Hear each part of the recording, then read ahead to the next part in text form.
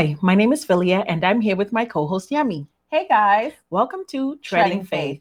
Treading Faith is a weekly podcast dedicated to diving into the deep end of open, honest, and fun conversations that surround everyday life and our walk with Christ. Faith should not be in the wisdom of men, but in the power of God. So, Yemi, what are we diving into today? well, Philia, we are continuing the season of the Power of Parables, where we take a closer look at the parables as told by Jesus Christ, which gives us insight into the kingdom of heaven and teaches us valuable life lessons. Right. Today, we will be covering the parable of the Rich Man and Lazarus. This parable is found in the book of Luke, chapter 16, verses 19 to 31. I will be reading from the NIV version, but feel free to read from any version you like. And it begins. There was a rich man who was dressed in purple and fine linen and lived in a luxury every day. At his gate was laid a beggar named Lazarus, covered with sores, and longing to eat what fell from the rich man's table. Even the dogs came and licked Lazarus' sores. The time came when the beggar died, and the angels carried him to Abraham's side. The rich man also died and was buried. In Hades, where the rich man went, he was in torment. He looked up and saw Abraham from far away with Lazarus at his side. So he called to him, "Father Abraham, have pity on me and send Lazarus to dip the tip of his finger in water and cool my tongue, because I am in agony in this fire." But Abraham replied, "Son, remember that in your lifetime you received good things, when Lazarus received bad things. But now he is comforted here and you are in agony there. And beside all this, between us and you is a great chasm, has been set in place, so that those who want to go from here to you cannot, nor can anyone cross over from there to us." He answered, "Then I beg you, Father, send Lazarus to my family, for I have 5 brothers. Let him warn them, so that they will not also come to this place of torment." Abraham replied, "They have Moses and the prophets. Let them listen to them." "No, Father Abraham," he said, "but if someone from the dead goes to them, they will surely repent." Father Abraham said, "If they do not listen to Moses and the prophets, they will not be convinced, even if someone rises from the dead." Amen. Wow. What a lesson. Wow. Okay.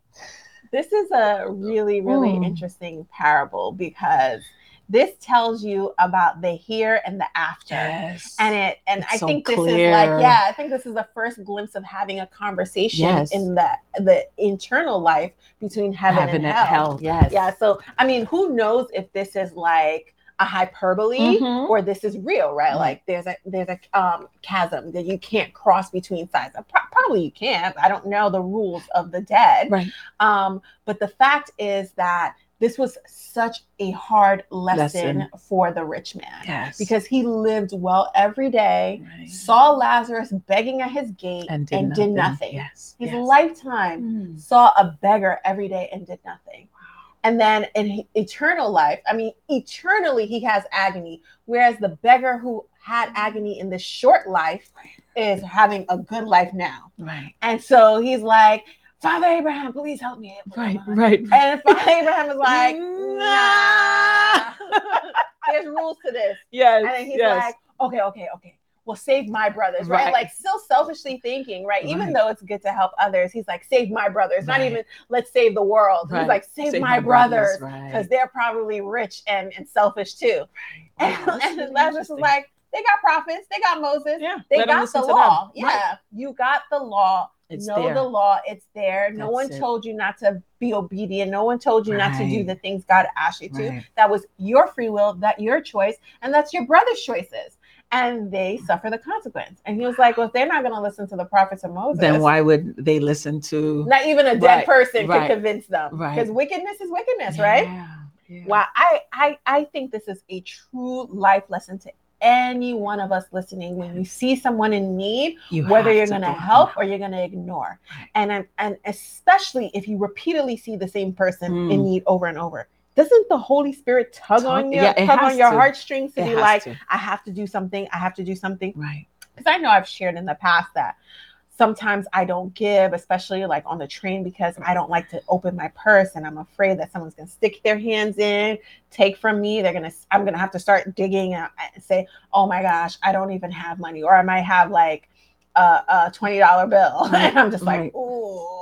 Right. It's fine to give me one, but I got a 20. Right.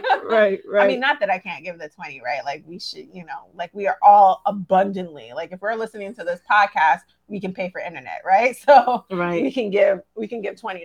But I'm just saying that there are times where I don't give. Right. And I don't want to be in Hades being like, wow, I should warn all those people on the train. Like whenever someone comes on the train, just give them, because you don't want to end up here in eternal agony. Like we live well. I mean, God has blessed us. Amen. Right. Yes. And he blessed us with riches, just like the last parable. He gives you, if he can trust you with little, he can trust you with more. Right. So the more you get, the more you should give. Right. I think that's what I get from here. Absolutely.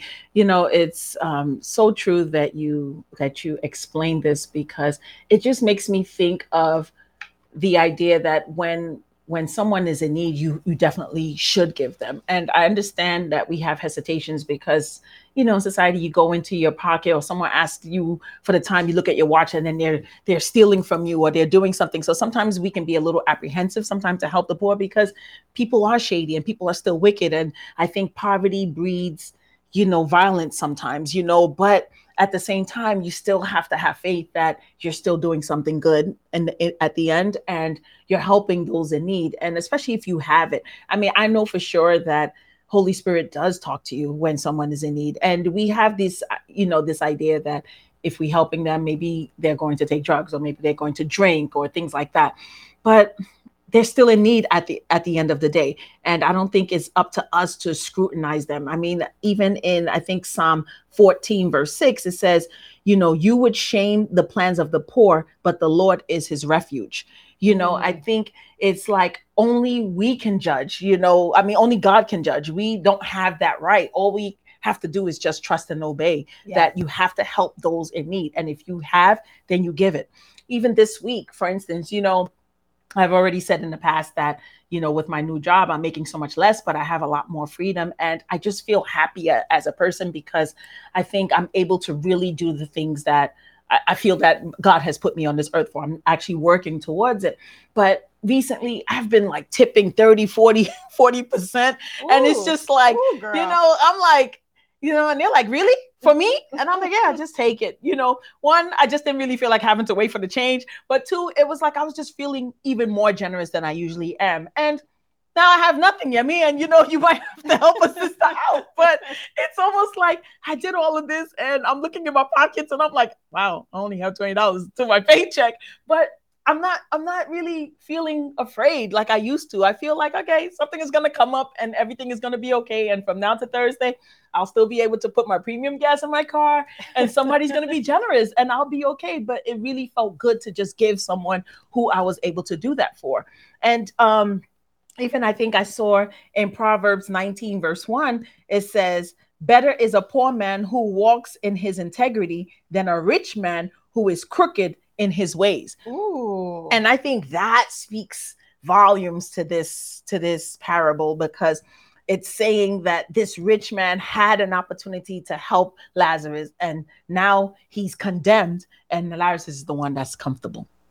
Yeah, I mean, I love that you said that, you're more generous now, because God gave you a generous spirit, and he values that, right? And I think you've always been generous. Right. As long as I've known you, you've always been giving. You're always giving of your last even.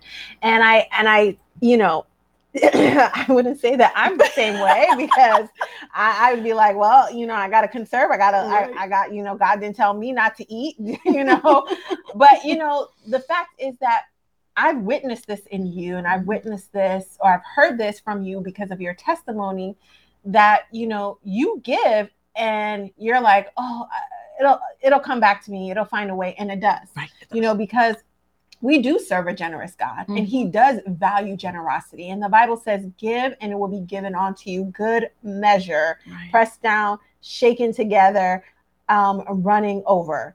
Wow. and I think this is what's happening, right? Like not everything, I heard this in church today, actually, not everything you give will be given back to you in this lifetime. Right. But there's some things you will gain in this lifetime. I agree. And generosity is a principle that's valued. Yes. Giving is a kingdom principle that has a return. Like the Mm-hmm. Bible says it, that this is a valued principle. And what happens in this particular parable is that he's saying, like, all the things that the rich man valued, his vanity, living luxury, the food, all those things are wasteful in the end, because what he should have been doing with the stuff that he had was giving, because God values humility, generosity, and the heart. What does your heart says? Like, you have no heart to see this man and not give to him. I think I honestly think it's shameful. Like, even if I saw him, if I was a witness, I'd be like, you see this man every day at your gate. Right. You look at you, like you have everything 10 times over and you can't even give him food. Like, you can give him a room. You can give him a job. You can say to him, hey, Lazarus, let's get you cleaned up and everything. And why don't you, like in Nigeria, they have gate men. Why don't you become my gate man and you can live here at my estate, right? This is what you're supposed to do. This is what God wants us to do. This is what God values. Yes. And I think also, besides Jesus using this parable to tell us what God values, he's also telling us that there is law. Yes. Like there is established law. Yes. And he's saying, when the rich man asked for his brothers to have this intervention so they can repent and be redeemed, he's like, no, they already have the law. Right. So everyone out there, we all have access to the law. Yes. So we have no excuse. No excuse. Essentially. Nope. And I like that. I like the fact that he's basically, Jesus is saying that, it's the law is right there, like you mentioned. So how can we now, circumvent that to go and help these brothers? They already have it there. If they choose to ignore it, they're going to get the same fate that you get. And that's what I like about it. And that just gives us hope that if we just study the word and just follow, that is our law. So we can't go wrong if we just stick to it. Right. That's basically what it's saying. And it's written literally in stone. I mean, so many Bible verses that just talk about, just helping those in need, helping the poor. Even I think in Proverbs 14, verse 31, it actually says, whoever oppresses the poor shows contempt for their maker, and whoever is kind to the poor, is kind to the needy, honors God. So it even tells you there that, if you condemn the poor, then you are condemning your maker, because all of us, good, bad, ugly, indifferent, rich, poor, God gives us, he makes us all, and you have to be good to those who need you. Yeah. And because that's what he does for us. Yeah. I mean, he does the exact same thing. When we're in need, he provides for us. So who are we not to do the same? Yeah. And then another thing is that God gives us all these things, right? So it's not actually ours. Right. So right. And these we are just temporary holders of the material things, because we talked about this before. You can't take them with you. Right. We talked about the man who was storing up his stuff and then only to die the next day. And it was like, instead of you using your wealth in your life to help others, you were busy storing them up for yourself. Right. Your excess. You had excess, and you wanted it all for yourself. Right. And so what do we do when we have excess? Like, do we give, or are we selfishly just living life? Because I know I value luxury. I'm not going to lie. Yeah. I want luxurious things. I want a luxurious life. I want luxurious vacation, luxurious cars, luxurious clothing, luxurious accommodation. Right? Like I like when I'm booking trips, I'm like, okay, at this point in my life, it has to be this or better, right? Like at this point in my life, I'm doing this or better. And it's just like, this is the standard I set for myself. But could I take a back seat and give, or can I give and still have to have this luxury? Like I can, like I have to be a little bit more thoughtful and diligent in giving, because the law is there. The law is the law is the law. And if this is the law of the land, who is it for me to break it when God has been so generous with me? Right. The things that I've prayed for, God has given me. Right. I even told you today, like when I finally prayed for a dog because I was looking for a dog, Yeah, and we were I just was, talking about that. you know, going into roadblock over after roadblock over after roadblock. I said to God, like, God, you know, I really want a dog. I've been struggling. I didn't, you know, ask you first, but you know, God, is this something for me? Can you bring me a dog? And I got a dog, a perfect dog. Oh my gosh, perfect. When dog you talk barely about, isn't bark. I think she barks one time per month. I don't even think I've heard the bark. And I'm here all the time. I mean, God has blessed me, right? God has blessed me. Yes. And I think, who am I?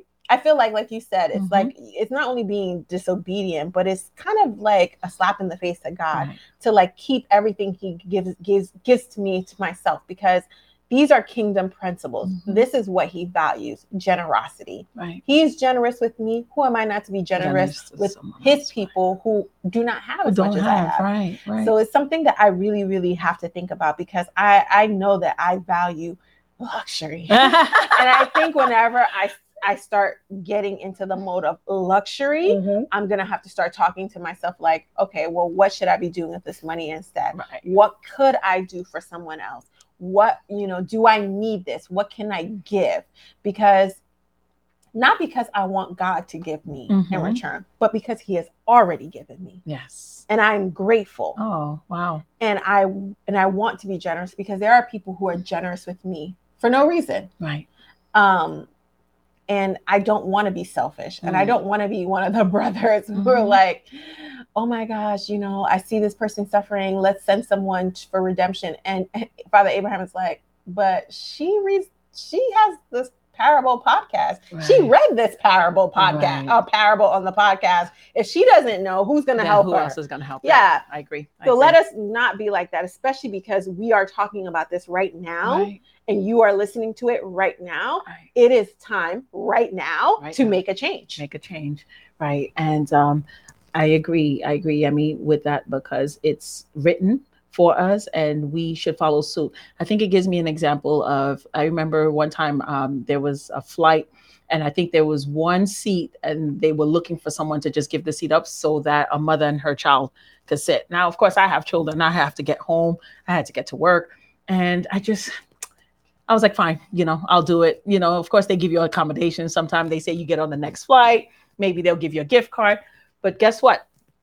The flight that I got, I end up getting a business class. Ooh. Okay. And I'm sitting here and I'm like, look at God. Hey, see the luxury, one-seater, JetBlue by myself. Nobody sitting next to me. I was like, you see, all I had to do is just trust. And I just remember that, just feeling those feel good hormones that when you do something kind, you will get it. And you're right. Sometimes it does not happen immediately. Sometimes it doesn't happen in a lifetime. But the fact that I was able to do that for that mother and child, and everyone wanted to get home. I mean, the flights were crowded.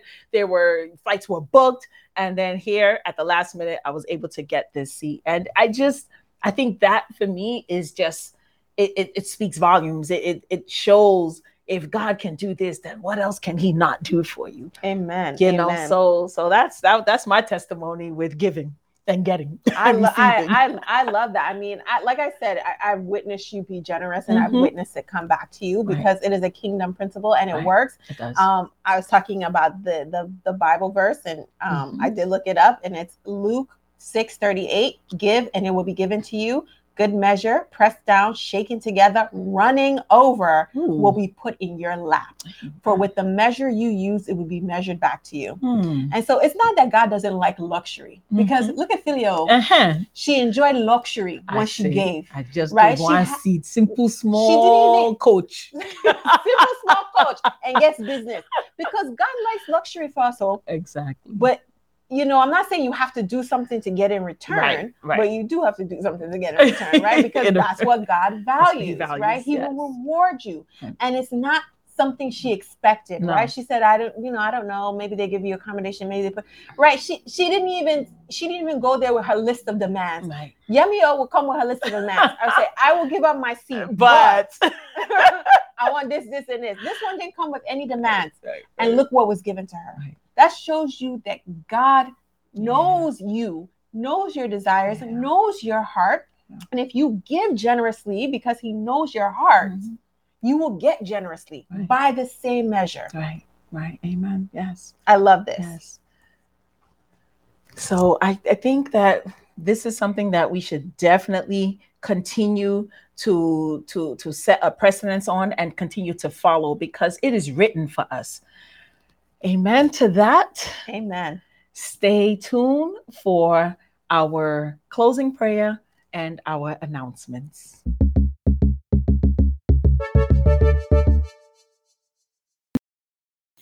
Thank you for tuning into our podcast today.